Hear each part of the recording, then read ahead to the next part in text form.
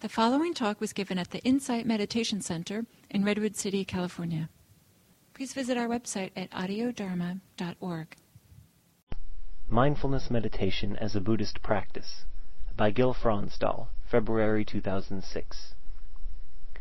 While mindfulness can be practiced quite well without Buddhism, Buddhism cannot be practiced without mindfulness. In its Buddhist context, mindfulness meditation has three overarching purposes: knowing the mind, training the mind, and freeing the mind. Knowing the mind. It is easy to spend an hour, a day, or even a lifetime so caught up with thoughts, concerns, and activities as to preclude understanding deeply what makes us operate the way we do.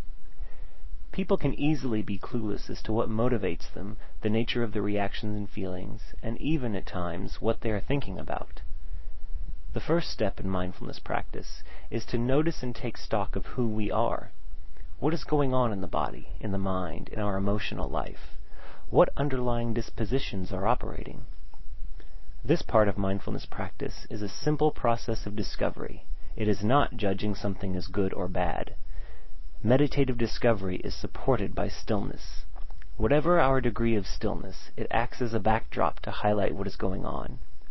It doesn't take much stillness to notice a racing, agitated mind. Discovery means becoming familiar with what a racing mind is like instead of being critical of it. What is the mind itself like, and what is its effect on the body? What emotions are present? What thoughts and beliefs? The knowing aspect of mindfulness is deliberate and conscious. When you know something this way, not only do you know it, but also a presence of mind grows in which you clearly know that you know. It is like being one of two calm people in an unruly crowd. Neither of you gets caught up in the crowd's agitation, and a spark of recognition, maybe even a smile, passes between you as you share knowing that both of you are not caught. When the focus is on knowing, we make no attempt to try to change anything. For people who are always trying to make something happen, just observing the mind can be a radical change and a relief. Training the mind. The mind is not static. It is a process, or more accurately, a series of interacting processes.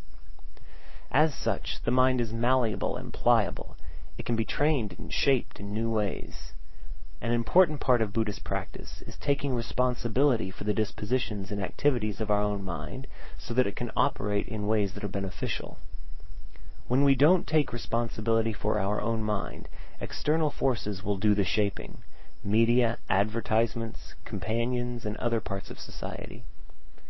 A good starting point is to train the mind in kindness and compassion. Even a little mindfulness will sometimes prove the cliché, self-knowledge is seldom good news. Mindfulness may reveal mental conflict with ourselves, others, or the inconsistent nature of life. Such conflict can take the form of aversion, confusion, anger, despair, ambition, or discouragement. Meeting conflict with further conflict will only add to our suffering. Instead, we can begin to explore how to be kinder, more forgiving, and spacious with ourselves. Sometimes how one makes effort in meditation can be counterproductive. Striving too hard, trying to escape something, clinging to views and ideals, meditating as penance or obligation, and measuring every little bit of progress are some of the things that interfere with meditation. An antidote to this struggle is training the mind to be more at ease with how things are. Rather than trying to organize the conditions of the world, we can cultivate an ability to be relaxed with whatever is happening. Once the mind experiences some ease in meditation, it is easier to train it in other ways. We can develop concentration or mental stability. We can foster the growth of generosity, ethical virtue, courage, discernment, and the capacity to release clinging. Often a Buddhist practitioner will choose one particular quality to cultivate for a period of time. Freeing the mind. Central to Buddhist practice is training the capacity to let go of clinging. Sooner or later, the first aspect of Buddhist meditation, knowing the mind, will reveal how and where clinging is present. Some of the more painful forms of grasping are clinging to such things as pleasure, desire, self-image and judgments, opinions and ideals, people and possessions. All clinging limits the mind's freedom and peace. The good news of Buddhism is that we can release clinging. We can free the mind, or if you prefer, you can call it freeing the heart. The ultimate aim of Buddhist practice is to liberate the heart so there are no barriers, shackles, or constrictions to our heart's freedom.